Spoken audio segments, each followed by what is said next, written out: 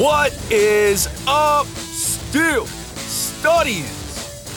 Happy Monday, December 6th, 2021, episode number 170 of the study session. And what a glorious Monday it is today as your Pittsburgh Steelers defeat the hated Baltimore Ravens 20-19 in what was a crazy game. What a fantastic finish. What a nerve-wracking finish. But the Steelers pull it out, the close win. They shut down the two-point conversion try by the Ravens, and they bump their record to 6-5-1 and stay alive in playoff contention for the 2021 season. So grateful that you're joining me here today. Had great traffic this weekend on the study, so I want to give you my gratitude and appreciation for that. Thank you so much for being a supporter of the Still Study, for reading the articles, listening to the sessions and the podcast, sharing my work with your family and friends. It truly does mean the world to me, so thank you for that. My gratitude to you, you beautiful, beautiful studians. Would love to connect with you. Please drop me a line via email at thestillstudy@gmail.com. You can also connect with me via Twitter at stillstudy. Drop me a question, your comment, feedback. I'll get it on the show every Saturday. I do the Steelers Saturday mailbag where I get your questions, comments, feedback on the show. One of the favorite shows, my favorite shows that I do during the week, so would love for you to be a part of that. And then finally, don't forget that I also do another podcast with Jim Wexell, the GOAT, over on his site, the Still City Insider. That podcast is called the Still City Insider Podcast. We record every Tuesday, bright and early, 5 a.m., post between 6 and 6:15 a.m. You want to check that out. It's good stuff. Jim has been covering the Steelers since 1995 and is super insightful and is a wealth of Steelers information. But it's a victory Monday, and wow, the Steelers stay alive. They stay alive in playoff contention. Barely. They stay alive and possibly sneaking into that tournament as the 7th seed, but they still have a hard way to go, a long way to go, but we've got to celebrate what was an impressive victory. The game didn't start off strong, though Minkah Fitzpatrick made a great interception, showcasing his athleticism. And let me just comment on Fitzpatrick quickly here as we start this podcast. I thought he played like a man possessed yesterday. He was everywhere on the field. He was great, not only in coverage, but he was physical. His tackling was sound, and he was laying the boom. So I was highly impressed by what Fitzpatrick was able to do yesterday. Thought he stood out. But even after that turnover, the Steelers really couldn't generate much of anything that first half. But the defense played well. They did give up some big runs, but in general, throughout the game, the Steelers held that rushing attack of the Ravens in check. The defense was getting pressure on Lamar Jackson from the outset of that game across the board. We all know how TJ Watt finished the night with 3.5 sacks and a forced fumble. Dude was possessed. Don't know if having COVID just turned him into even more of an animal, but he was everywhere. And even the pressure that he applied on that final two-point conversion play, he disrupted Lamar Jackson's rhythm. That was a contributing reason to why that pass was not completed. And last night's game, I talked about at the outset of the season that Watt needed some of those games to showcase him taking the team on his back and single-handedly leading them to a victory. That was it. He was phenomenal. Chris Wormley played well, 2.5 sacks against his former team that traded him within the division. That was a sweet game for him. I thought some of the no-names on defense, Ahkello Witherspoon, wow. And the play he made on Mark Andrews, tight end, running down the field. Almost picked the pass off.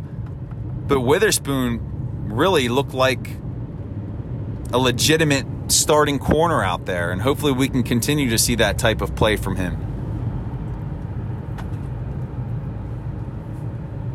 Thought Alex Highsmith played a nice game. Was getting consistent pressure, made some nice plays in the running game.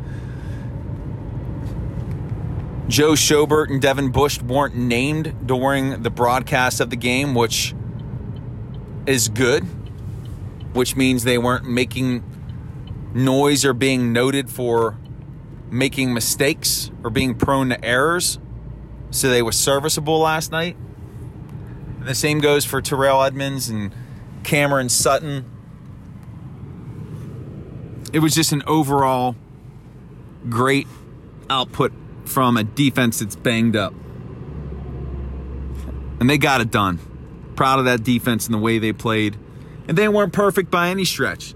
But they don't have to be. You don't have to be perfect to win in the NFL. But if they can get that kind of production and that kind of play, they may be able to do a little something these next 5 weeks.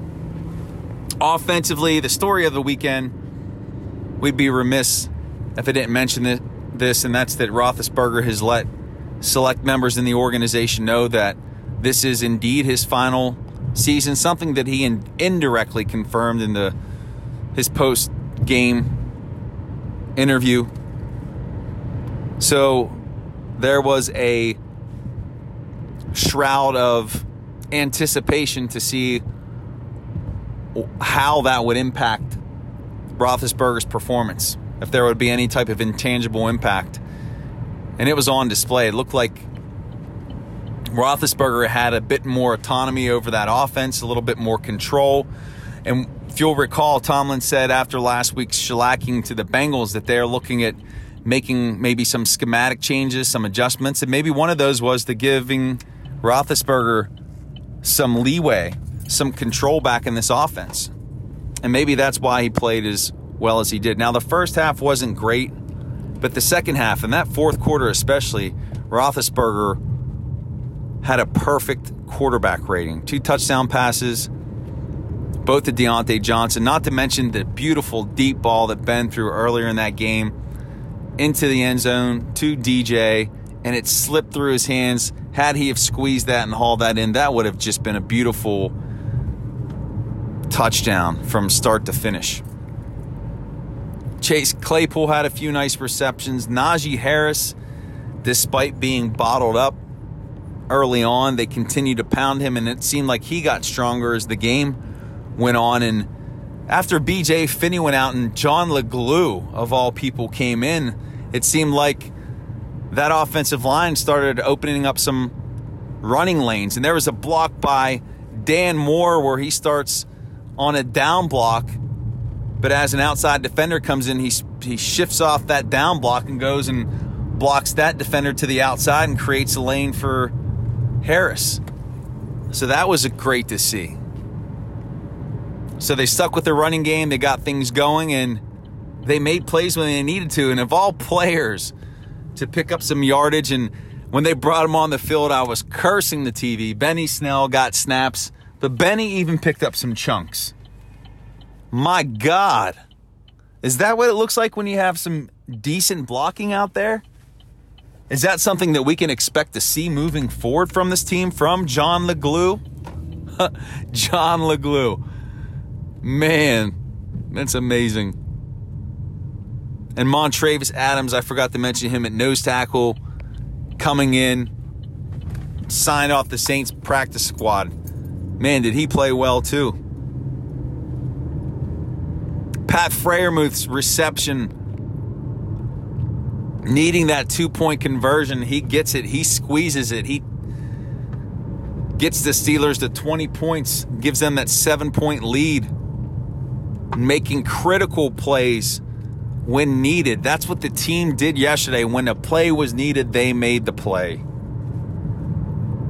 They made the play.